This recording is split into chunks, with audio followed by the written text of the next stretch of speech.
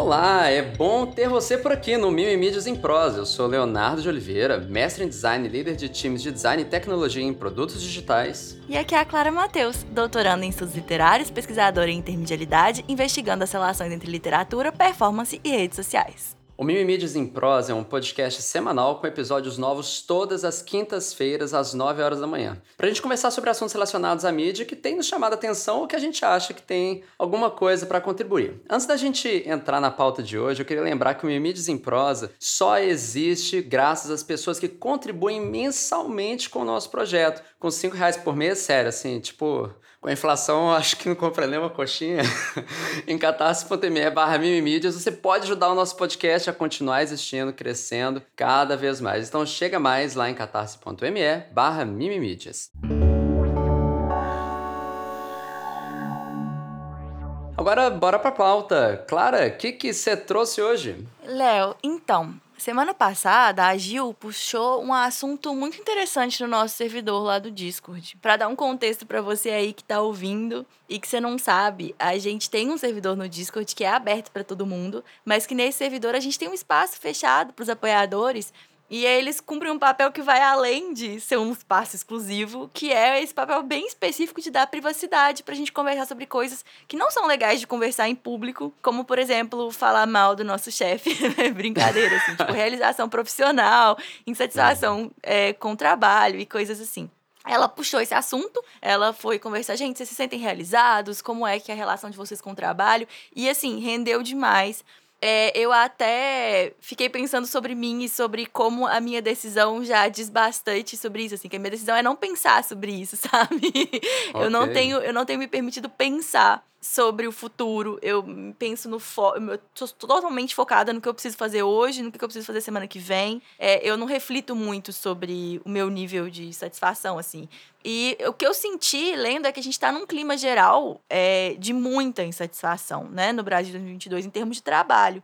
Não sei se está limitada a nossa geração, mas pelo menos esse recorte parece que todo mundo tem algum nível de insatisfação. Você que está me ouvindo, me conta. Será que a gente vai encontrar aí alguém que está entre seus 30 e 40, que é plenamente satisfeito com o trabalho? Você é essa pessoa, Léo? Uai, mas aí você colocou o sarrafo alto demais. Plenamente satisfeito com o trabalho é muito... Assim, eu gosto de me entender como uma pessoa satisfeita, assim. Eu tenho tido essa reflexão, sabe? Mas você é realizado. Seu trabalho te realiza. São perguntas diferentes. O trabalho me realiza, eu não sou realizado, né? Tipo, não acabou, né? Não acho que eu cheguei no ponto que, tipo assim... show, tranquilo, daqui não precisa... Não, eu ainda tô naquela fissura de correr atrás, dormir pouco e... Isso não é estar realizado, é entender que existe espaço para melhoria. E isso é parte do fato de eu não ter a plena satisfação com o trabalho. Que é isso, né? É a sobrecarga, né, talvez. E aí, Léo, fiquei pensando, tipo, alguém que tá ouvindo pode estar pensando, se é que alguém ainda tem apego aí com o recorte de mídia do nosso podcast. Eu tava pensando sobre isso ontem. Mas eu, pessoalmente, eu tenho. Ok. Porque tem tudo a ver, na verdade. Sim. Especialmente se a gente falar de cultura da internet. Você conhece a subreddit anti-work, ou a versão brasileira anti-trampo? Eu conheço, já ouvi falar, mas nunca entrei. Eu já ouvi falar do movimento como um todo, na real, assim. Existe movimento e hoje existe essas centralizações na internet. A subreddit gringa, ela tem 2 milhões de pessoas. Uau. E a versão brasileira... Lógico, né? Ela é muito menor, mas ela também é, tipo, muito mais irreverente. Ela é muito mais piadinhas, assim, sabe? A thread fixada é uma thread... Não é uma thread, né? É, tipo assim, um tópico que é pra xingar o chefe. Ok. Tipo, é isso. É divertido. Mas a versão gringa eu acho ela muito mais divertida porque ela é muito politizada. Segundo eles mesmos... A anti-work não é contra o esforço de ser produtivo, mas é contra os empregos que, dentro da estrutura do capitalismo, fazem relações de exploração. E aí, o motivo pelo qual eles querem o fim do trabalho é que as necessidades e os desejos das corporações são colocados acima das necessidades e desejos dos trabalhadores, que chega a esse ponto do abuso quando os trabalhadores são sobrecarregados e mal pagos. Enfim, né? Nenhuma dessas discussões é absolutamente nova quando a gente pensa em economia e mundo do trabalho, mas é muito interessante ver isso florescer de uma forma intensa dentro da nossa geração, que é uma geração que foi muito... que a gente cresceu num momento de prosperidade econômica, muito com o discurso de você pode tudo, corra atrás dos seus sonhos, no que você for bom e o que você quiser, você vai ser capaz de conquistar. E aí é uma geração que vê isso totalmente desmoronar na frente dos nossos olhos, né? E aí a gente cresce, então, e no momento em que a gente tá começando nossas carreiras, a gente tá em situação de terra arrasada, não só no Brasil, né? Mas no Brasil acho que a gente tá numa situação bastante peculiar. É tipo rindo pra não chorar. Mas eu acho muito interessante, sabe? Ver esses movimentos e ver as pessoas se organizando. Por exemplo, eles têm lá uma sessão de perguntas mais frequentes e que fala, tipo, como eu posso fazer com que a relação no meu trabalho seja menos absurda e abusiva. E aí lá fala coisas tipo assim, não enfrente o seu chefe de forma individual. Ok. Se você fizer isso, você vai ser demitido. E aí, ao mesmo tempo, converse com as pessoas sobre vocês fazerem, as pessoas do seu trabalho, para vocês agirem de forma coletiva. E não deixe o seu chefe ouvir esse tipo de conversa antes. Porque não deixe eles saberem que isso tá rolando antes de vocês terminarem de se organizar e vocês terem reivindicações. Porque senão, tipo assim, é comum que ele vai agir antes, né? De deixar a iniciativa ter corpo, né? Identificar quem é que tá puxando, quem é que tá centralizando e cortar, enfim. Mas é muito, muito interessante, sabe? Muito mesmo, assim. É um dos lugares da internet que tem coisas a dizer, coisas a ensinar, e é um bom lugar de tentar canalizar, sabe? A energia de tipo assim, será que sou só eu? Porque se a gente fica no individual, é isso, né? Não adianta você enfrentar seu chefe. Mas se de repente você entende que todo mundo que trabalha com você tá com o mesmo tipo de insatisfação, aí às vezes juntos vocês conseguem resolver pelo menos um pouco, pelo menos no micro, uma relação de exploração aí, né? Não de vez, né? Mas o que eles estavam falando, por exemplo, é que, tipo, tem muito mais efeito 7 pessoas que são um departamento de uma empresa pararem de trabalhar e fazerem a sua manifestação do que 1.000 pessoas ao redor do país, cada uma numa empresa. Porque isso não vai acontecer nada, vão ser só 1.000 pessoas demitidas, 1.000 pessoas queimaram seus filmes. Agora, se você organiza com outras 6 pessoas do seu time pra se posicionar de forma intensa, e, sei lá, faltar o trabalho um dia, tipo, foda-se, a gente precisa conversar, não vai ser assim, tem muito mais efeito e muito mais chance de ter uma negociação e melhorar aí as condições de todo mundo. Enfim, achei muito interessante. Fiquei pirando horas, assim, puxadas por essa conversa aí que surgiu no nosso servidor. Eu acho super legal, assim, porque é sobre uma reflexão, né, que nem você disse, né? Não é sobre conta necessariamente trabalhar, mas refletir o lugar do trabalho na vida. Talvez, eu não sei, tá? Não fui no subreddit, assim, mas quando eu escuto essa ideia do anti-Trump, é um pouco o que vem na minha cabeça. E eu fico pensando sobre isso, assim, né? Tipo, empresas que ainda tem muito essa cultura abusiva mesmo, né? De hora extra pra caramba, né? Tipo, não colocar sua saúde em primeiro lugar. Lá na empresa mesmo tem muita gente que ainda é assim. Não almoça direito, não consegue ter o seu espaço nos finais de semana, entra de férias, eu acho um absurdo. Entra de férias, mas continua respondendo e-mail, já participando de reunião. A pessoa lá tirou licença, teve filho, tirou licença e tava lá na reunião assim, caraca, o que você tá fazendo aqui? E eu sei o que tá fazendo aí. Porque tá Garantindo, com né? muito medo de ser colocada na rua. Não é uma questão tão individual assim, né? É uma questão de que hoje mulheres grávidas podem ser demitidas. Tipo assim, eu não fazia ideia de que a legislação agora tá nesse sentido. Eu descobri na sala de espera de um consultório médico, Caraca, assim, velho. que a secretária tava conversando com uma... Como é que chama isso, gente? Representante comercial. As duas conversando sobre essa questão de que um hospital tinha demitido, tipo, sei lá, tinha 5 mulheres grávidas. Eles demitiram as 5. Eles demitiram 5 mulheres grávidas no hospital. Caraca, velho. E porque agora pode. É tipo assim, com essas reformas, esses novos tipos de contrato, de trabalho e tudo mais, pode demitir mulher grávida. Não, eu entendo a pessoa fazer Então isso, é sabe? absurdo, né? E aí o questionamento é assim, né? A importância justamente de se organizar, conversar, trazer essa discussão, uma coisa mais frequente. Eu acho que isso tem um pouco a ver com o isolamento social também, a ideia do crescimento da pauta do anti-Trump, especificamente. Porque eu entendo que é quando a gente começou a reentender um pouco, é isso, né? De novo, o espaço do trabalho na nossa vida. E passando mais tempo na nossa vida, mesmo que não voluntariamente, né? Ou seja, você não está passando tempo ali numb, né? Como é que é? Anestesiado no metrô, você não tá passando aquele tempo, sei lá, a hora do almoço é uma hora de trabalho, porque você tá conversando com a galera enquanto tá comendo uma coisa. Quando você de repente vê que você tem tempo para poder, sei lá, tirar um cochilo depois do almoço, ou de fato passar mais tempo com seus filhos, né, e filhas. Poxa, eu falo assim, caraca, né? Agora que tá voltando a coisa do presencial em muitas empresas, o que que faz sentido de fato, né? E tem É. até ligação com essa coisa da grande resignação, né? Assim, eu não sei se é um fenômeno só americano isso, né? Porque eu não vejo tanto no Brasil, galera se demitindo e indo embora, mas... Aconteceu recentemente, você viu isso? Acho que era ortopedia na Unicamp, se eu não me engano. Você viu isso? Os Não, residentes? o quê? Toda uma turma de residentes só se demitiu. Falou, esse horário não dá, essas condições de trabalho não são suficientes, a Legal. gente não tem como continuar. Até teve um hit no Twitter que era tipo assim, de todos os lugares eu nunca imaginei que a Revolução Comunista começaria na ortopedia, sabe? Tipo assim. Mas é porque é mais ou menos uma atitude do coletivo. E aí se faz pensar, por exemplo, dessa moça do seu trabalho que você tá falando, que é grávida e que teve um neném e que se sente na obrigação de mostrar serviço. É, Talvez, se ela soubesse que no espaço de trabalho dela todo mundo concorda o absurdo que seria ela ser demitida e que ela sente que ela pode contar com os colegas, que a equipe não aceitaria a demissão dela, talvez ela pudesse se permitir a licença. Então, sobre o tanto que é o local, sabe? É o tanto que é do pequeno. É lógico que é uma lógica do grande também, mas é uma lógica dali localizado. E isso me faz pensar uma amiga que tá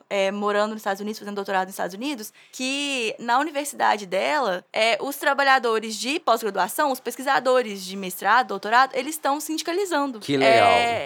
Eles estão sindicalizando para que as demandas deles sejam ouvidas e que eles sejam tratados como uma união, assim, um sindicato mesmo. E quando a gente pensa em pesquisadores aqui no Brasil, aí, meu Deus do céu, tipo assim, a sociedade não entende o que a gente faz como trabalho e muita gente que é bolsista de pós-graduação não entende o que faz como trabalho e defende o Muito discurso de doido. que a gente recebe pra estudar e que o que a gente faz não é trabalho. É um Então, favor, tipo assim, ok. sabe? Aham. Então, a própria palavra bolsa, ela é muito maléfica. Como assim é uma bolsa e eu sou proibida de ter um outro emprego? Se você não considera que isso é um emprego, sabe? É absurdo, é ridículo. Então, assim, é isso. Trouxe o Posso assunto. só Você trazer tem mais mais uma alguma coisa? coisa? Eu tenho. Pode. Mas é porque também, assim, aí muita gente escutando isso fala assim, que bando de gente preguiçosa, não quer trabalhar e tal. Eu queria só reforçar que não tem nada a ver com isso, assim, sei lá, você gosta de férias? Você gosta de feriado? Você gosta de final de semana? Você gosta de trabalhar 8 horas por dia? Eu acho muito. Lá na empresa são 9. Isso tudo só é possível graças à mobilização coletiva trabalhista, né? E outra questão, tipo, de fato, tá? Não era assim antes, né? Sei lá, na época industrial, não sei o quê. E, gente, é isso. A gente não tem que ser só uma máquina de geração de valor que é expropriado, né? Assim, que não vai ser seu no final das contas. Você tem que viver, cara. E é importante. E olha, e mesmo assim, seu esforço ainda tá sendo expropriado, mesmo numa condição boa, entende? Não é Lá preguiça. lá na subreddit, mas lá na subreddit, uma das perguntas frequentes é: vocês não são só preguiçosos?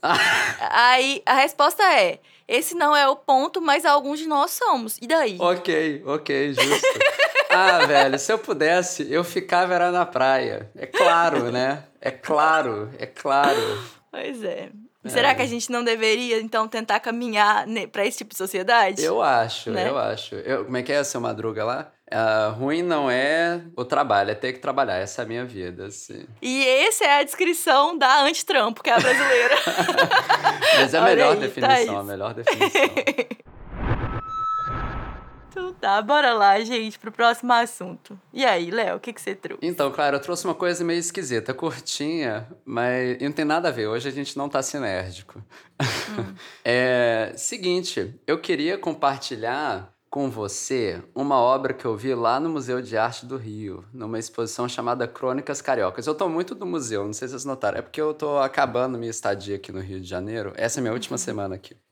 E aí a gente fala assim, caramba, o que tem que ver ainda, né? O Museu de Arte do Rio é um lugar que a gente queria voltar e ver um pouco mais de perto. E essa exposição é super legal. São pequenos recortes da vida carioca, né? E diferentes aspectos. Mas especificamente, eu queria compartilhar uma obra chamada Ovo Frito no Asfalto. É uma obra que ela foi produzida em 2002 por Alexandre Vogler. Eu vou descrever um pouco a obra. A obra é um vídeo, uma video performance. Ela fica tocando em loop dentro da exposição ao redor de outras obras, né? Com um som bem alto até. Na obra, fica cantando a música Deixa Acontecer Naturalmente, do grupo Revelação, que é Deixa Acontecer Naturalmente. E aí, com aquele enquadramento de TVs quadradas dos anos 2002, né, meio TV de tubo, e com baixíssima qualidade. Sabe quando parece que o frame rate está errado? O que a galera filmou com aquele que exportou, aí fica cheio de uns tracinhos meio esquisitos. Então, esse é o enquadramento no final das contas, e essa é a qualidade. E aí, qual que é a história, né? Enquanto vai cantando, deixa acontecer naturalmente, duas pessoas vão no asfalto, aí tem os carros passando, o ônibus, quebram o ovo e deixam o ovo lá fritando. E aí, espera lá um pouquinho, vai dando aquele zoom, aí corta, tá o ovo frito. Aí as duas pessoas sentam do lado do ovo com um potinho de sal, 2 garfos, colocam sal e comem o ovo frito no asfalto com um dogzinho do lado. E aí depois aparece a pessoa no bar dando joinha, aí volta, aí aparece de novo a mesma pessoa dando joinha. E aí, no final tem aqueles créditos bem anos 2000, de, sei lá, Windows Video Maker, né? Falando assim, deixa acontecer... Como é que é? Ovo frito no asfalto, deixa acontecer naturalmente, edição, e aí os créditos aparecendo assim. Um vídeo bem curtinho. Mas eu achei de uma genialidade, assim, muito engraçado. É uma video performance, né? O Alexandre Vogler, ele é um artista vivo ainda, ele produz, ele é contemporâneo, faz pinturas, video performance, instalações e tudo mais. E aí...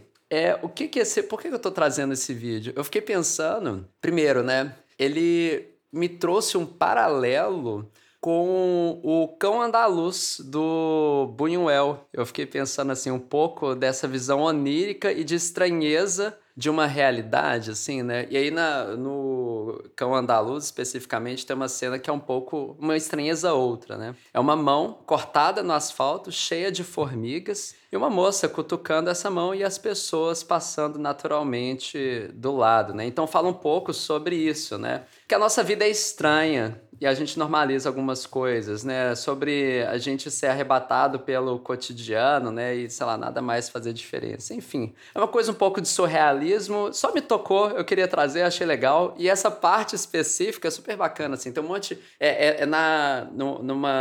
num canto da exposição que chama... no asfalto. Aí é só coisa que acontece no asfalto, assim. Olha, Léo, sinceramente, você achou que a gente não estava sintonizado, mas eu não quero nem colocar as minhas opiniões sobre isso antes de apresentar o meu assunto. Okay. Porque, enfim, a gente tá muito sintonizado, porque o que eu trouxe também é uma obra em vídeo. Ok. Então vamos lá, você conhece o Manual do Aristeu? Eu acho muito legal. Eu vou te mandar um link, então, do Manual do Aristeu, pra gente começar aí a nossa conversa, tá? Eu vou reproduzir o áudio aqui pro pessoal que tá ouvindo também ouvir esse assunto aí de hoje. Ô, Leonardo, tudo bem com você, meu querido? Tá, né? Só que você tem que tomar um cuidadinho aí, viu? Que alguém muito próximo de você ali... tá usando suas cuecas, cara. Que é isso? Né, Leonardo? Né? Beleza? Ai. Ó, eu não tô sabendo dessa pessoa, não, claro. Eu acho usando minhas cuecas. Acho melhor você ficar de olho aí no seu canal. Ai, gente, essa é uma série de vídeos que ele tem com vários nomes brasileiros, assim. E aí, nada melhor, assim, né? Tinha esse, eu falei, mas é assim que a gente vai puxar o assunto do Manual do Aristeu, com aí um recado aí quase que profético, uma mensagem para Vou ficar de Leonardo. Olho, vou ficar de olho. Às vezes eu só não tô sabendo, ele tá me avisando, né? Eu acho que ele tá avisando é isso, assim, ele acha que o Leonardo realmente não sabe, assim, ele tá vindo pra deixar esse recado. Estranho seria se você soubesse que isso tá rolando. Exatamente. Mas então, Manual do Aristeu é essa conta, né, que tá no Instagram desde 2019, tem conteúdo produzido. Essa série mesmo com os nomes é uma série antiga já, tipo, já não é das coisas que ele produziu recentemente. A biografia da conta é: eu escrevi um manual pra te ensinar a esperar a hora do almoço. Ok. Sério. Gente, isso é tão maravilhoso, meu Deus do céu. E o Aristeu, que é o ator, né, que é o personagem. Não, que é o ator, não o personagem. Mas o Aristeu, ele é de Ibiporã, região metropolitana de Londrina, no Paraná. Ele tem esse rosto super marcante. Uma vez que você viu o Aristeu, você vai reconhecer o Aristeu pra sempre. Hoje no TikTok, ele tem 430 mil seguidores. No Instagram, ele tem 265 mil seguidores. E aí, em 8 de abril, ele lançou um grande hit que foi assistido 800 mil vezes no Instagram, 1.400.000 vezes no TikTok, que foi quando eu fiquei conhecendo ele. Eu vou reproduzir aqui também pra gente mais um pedacinho aí de Aristeu. Nossa, lugarzinho bonito aqui. É aqui que volta a vida. Aristeu do Guarda-Chuva. É aqui que você volta no começo. Você vai ter que viver a mesma vida e não vai ter nada de novo nela, tá bom? Tua esposa vai te abandonar, teu filho é ingrato, vai ser enganado em nome da inocência. E isso vai te causar a morte. Tá bom? Você faria tudo isso de novo? Sim, fácil! Eu sempre quis ter um guarda-chuva! E se eu comprar 8 coxinhas? Vamos, nós dois, eu e você, vamos, rapaz. O que são nossos obstáculos diante da imensidão da vida? Nossa, filho, essa criança vai ter uma vida melhor com você. A gente poderia se ver de novo. Uma vez não conta! Uma vez é nunca! Guarda-chuva! E é isso, esse vídeo é intitulado Eterno Retorno. E assim, eu nem sei começar a explicar por que o Aristeu é tão fascinante. Por que esse projeto é tão incrível, assim. Mas é isso, é uma coisa que tá rolando, que circulou muito na internet. Aristeu é extremamente produtivo, o projeto, o Manual do Aristeu. Tem sempre vídeo novo, tem muita coisa incrível e muito divertida. Particularmente, um outro favorito são dos ETs, que é uma conversa de ETs, que aí... Que tal, ao invés de dominar a Terra, a gente não vai roubar vaca? E aí eles, roubar vaca, fazer círculo no mato. E é maravilhoso, sério, é tipo, perfeito. Você tem uma teoria, Léo, de por que o Manual do Aristeu ressoa tanto assim com a gente? Eu tenho algumas hipóteses, assim, pensando... Sei lá, acho que a coisa da quebra de expectativa um pouco. E eu acho que conversa muito disso, né? Do surrealista, do nonsense também, né? Mas não sei, eu nunca parei pra refletir sobre Aristeu. Eu só parei pra curtir Aristeu. Até hoje. E você conheceu na época desse vídeo do Eterno Retorno também? Desse mesmo, eu acho muito engraçado. Porque ele ao mesmo tempo que ele é engraçado, ele é emocionante, assim. Você fica assim... Meu Deus, eu acho engraçado. Não sei. E é uma filosofia, né?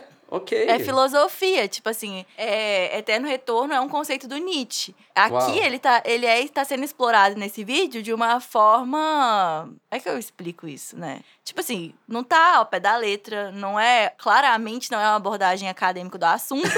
Claramente vai ter, tipo, se você pegar alguém que é um estudioso de Nietzsche e tudo mais, vai pensar, mas lá. A gente vai ter muito disso, assim, sabe? Tipo, não, é uma perfeita adaptação do conceito. Não, eu também nem acho que pretende ser, sabe? Eu acho que pretende ser uma provocação. É tipo assim, e aí, se fosse pra repetir a sua vida inteira de novo, você passar por todas as coisas horríveis que você passou. E eu acho que isso, a gente, é um momento de se conectar muito, porque a gente sempre pensa nas coisas boas, né? Tipo, viver de novo a infância não é, sei lá, tipo, ter que lidar com a dor de separação. Sei lá, seu pai vai trabalhar e você fica em casa chorando porque você não entende direito. Não é isso que a gente pensa quando a gente pensa em viver de novo as coisas, né? Então, uma outra... Colocar de outra forma e um roteiro muito maravilhoso, que é tipo assim... uma vez é nunca, né? Tipo assim... É muito legal a forma como ele comunica as coisas. E o Aristeu é uma figura muito fascinante. Ele mesmo, ele próprio, né? Dá muita vontade de ouvir tudo que ele tem pra dizer e ficar olhando pra ele fazer as coisas. E a edição é muito fantástica e engraçada. O roteiro é muito bom. Então, assim, vida longa ao Manual do Aristeu. Eu não sei muito bem. Eu sei que existe alguma coisa aí. Existe o nonsense, existe o elemento da filosofia, existe a edição maravilhosa. Mas acho que é tipo Menina Superpoderosa, sabe? Que vai fazendo receita, assim. Porque tem um elemento X. Existe um elemento X, sabe? Que vai além da filosofia, que vai além do Aristeu, que vai além da edição e do roteiro, que faz com que esse projeto seja tão especial e tão fascinante. Mas é isso. Daqui a 20 anos, Clara, Manual do Aristeu estaria lá em crônicas, não sei se cariocas, né? Mas brasileiras, no Museu de Arte do Rio. Pois é, vamos ver aí, né?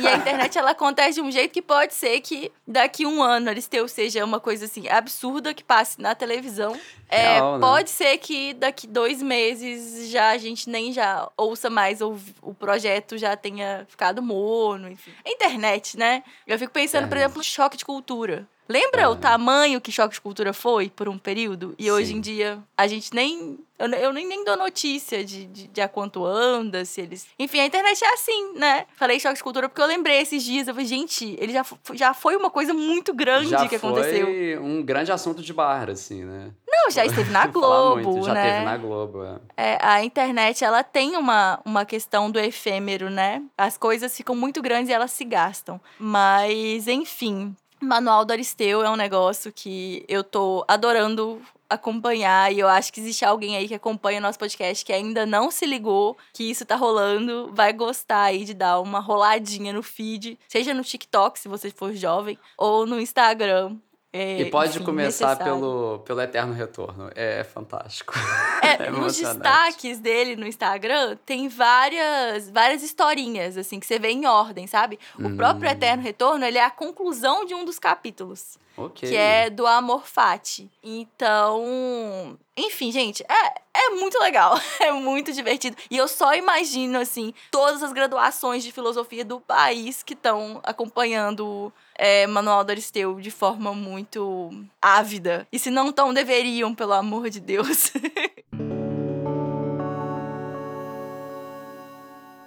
Bom, podemos ir pro Mime e-mail, então, Clara? Pra gente poder trazer uma voz... que não literalmente uma voz, tá, gente? Na verdade, é a Clara que vai ler, não é um áudio que nem da outra vez. Você quer contar um pouco? Então, a gente recebeu esse mini e-mail do nosso editor. Ele me mandou uma mensagem enquanto ele estava editando.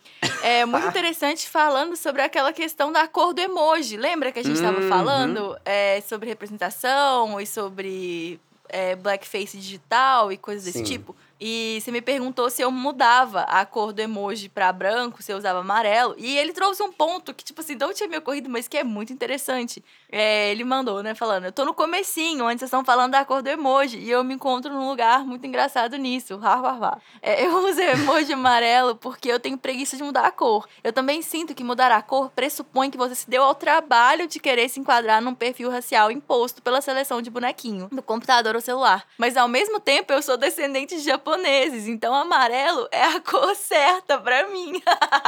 E é muito engraçado isso, é muito interessante. Tipo assim, eu nunca tinha parado pra pensar nesse viés, assim, de tipo assim, no caso, sou amarelo. E também uma coisa que a gente não falou, que é sobre não querer dar a impressão de que você perdeu seu tempo nisso, sabe? Tipo, não, a cor, minha cor de pele é a tal. Que por mais que a gente saiba que perfis raciais, eles fazem muita diferença na sociedade hoje, e isso é uma coisa que acaba tendo consequências muito diretas nas experiências da vida das pessoas, né, por causa desse sistema chamado racismo que estrutura nossas relações, realmente existe um desconforto de tipo assim, a pessoa mandou mandei a minha mãozinha branca. Tipo, assim, chamando atenção pro fato de que a minha mão é branca, sabe? Ou, tipo, qualquer coisa assim.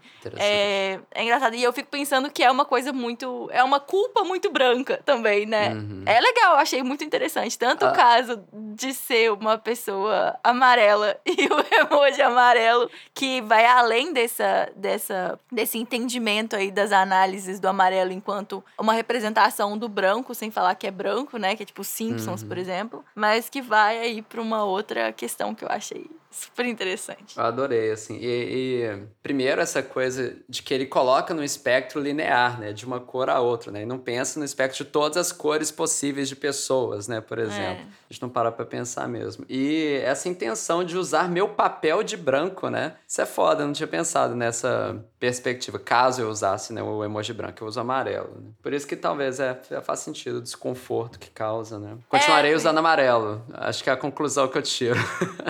Eu não sei. Eu continuo sem nenhuma conclusão, mas assim, pensando que é mais do que uma questão de tom de pele que vai de um clarinho ao escuro. De pessoas indígenas, como que elas se representam etnicamente e racialmente? Pois é. Isso. Pessoas que são descendentes de asiáticos, pessoas amarelas, como elas se representam em questão de tom de pele, né? É uma coisa que, já que é pra falar de raça é um conceito que não é da biologia, né, gente? Pelo amor de Deus. Quando a gente tá falando de seres humanos, a gente pensa em raça de um conceito social e que ele vai pra muito além de só uma questão de cor de pele, né? E tem pessoas negras com tom de pele muito mais claros do que outras pessoas negras, e é uma questão de uma discussão chamada colorismo, enfim, né? Se um dia a gente for falar disso, a gente vai chamar uma pessoa que tem muito mais especialidade nesse assunto pra falar do que a gente, mas que vai... É porque é uma questão... Raça é muito mais... É muito além de cor de pele. É muito além de, tipo assim, qual que é o tom da pele da pessoa. É isso, mas também é mais que isso. Enfim. Ai, gente. onde a gente chegou aí nesse mimimi? Mas é isso. Espero que vocês tenham trazido alguma coisa aí pra vocês, o mimimi do Tanico. Obrigada por compartilhar com a gente sua impressão, viu, Tanico? Valeu. E se você quer comentar qualquer um dos assuntos que a gente discutiu aqui no podcast, indicar um novo tema pra gente abordar por aqui, saiba que a gente quer muito ouvir você. A gente tem salas lá no Discord só pra conversarmos sobre o Mimimídios em prosa. Você pode acessar o nosso Discord, que é grande, mas bem organizado, em discord.io/mimimídias. Se você preferir, pode escrever pra gente nas redes sociais também. O Mimimídios em prosa só é possível graças aos nossos apoiadores lá do Catarse. Então vem também você conhecer a nossa campanha em catarse.me/mimimídias. O Mimimídios em prosa é editado pelo incrível Taneko Shima aí, com a contribuição aí de hoje. E espero que você tenha gostado desse episódio. O Mimimídios em prosa fica por aqui e você pode continuar nos acompanhando em nossas redes sociais. Você me acha no Twitter em @leo_bos, no Instagram em @leonardo_bos. No Twitter eu sou @claramateus, no Instagram @claramateus_. Tchau. Tchau.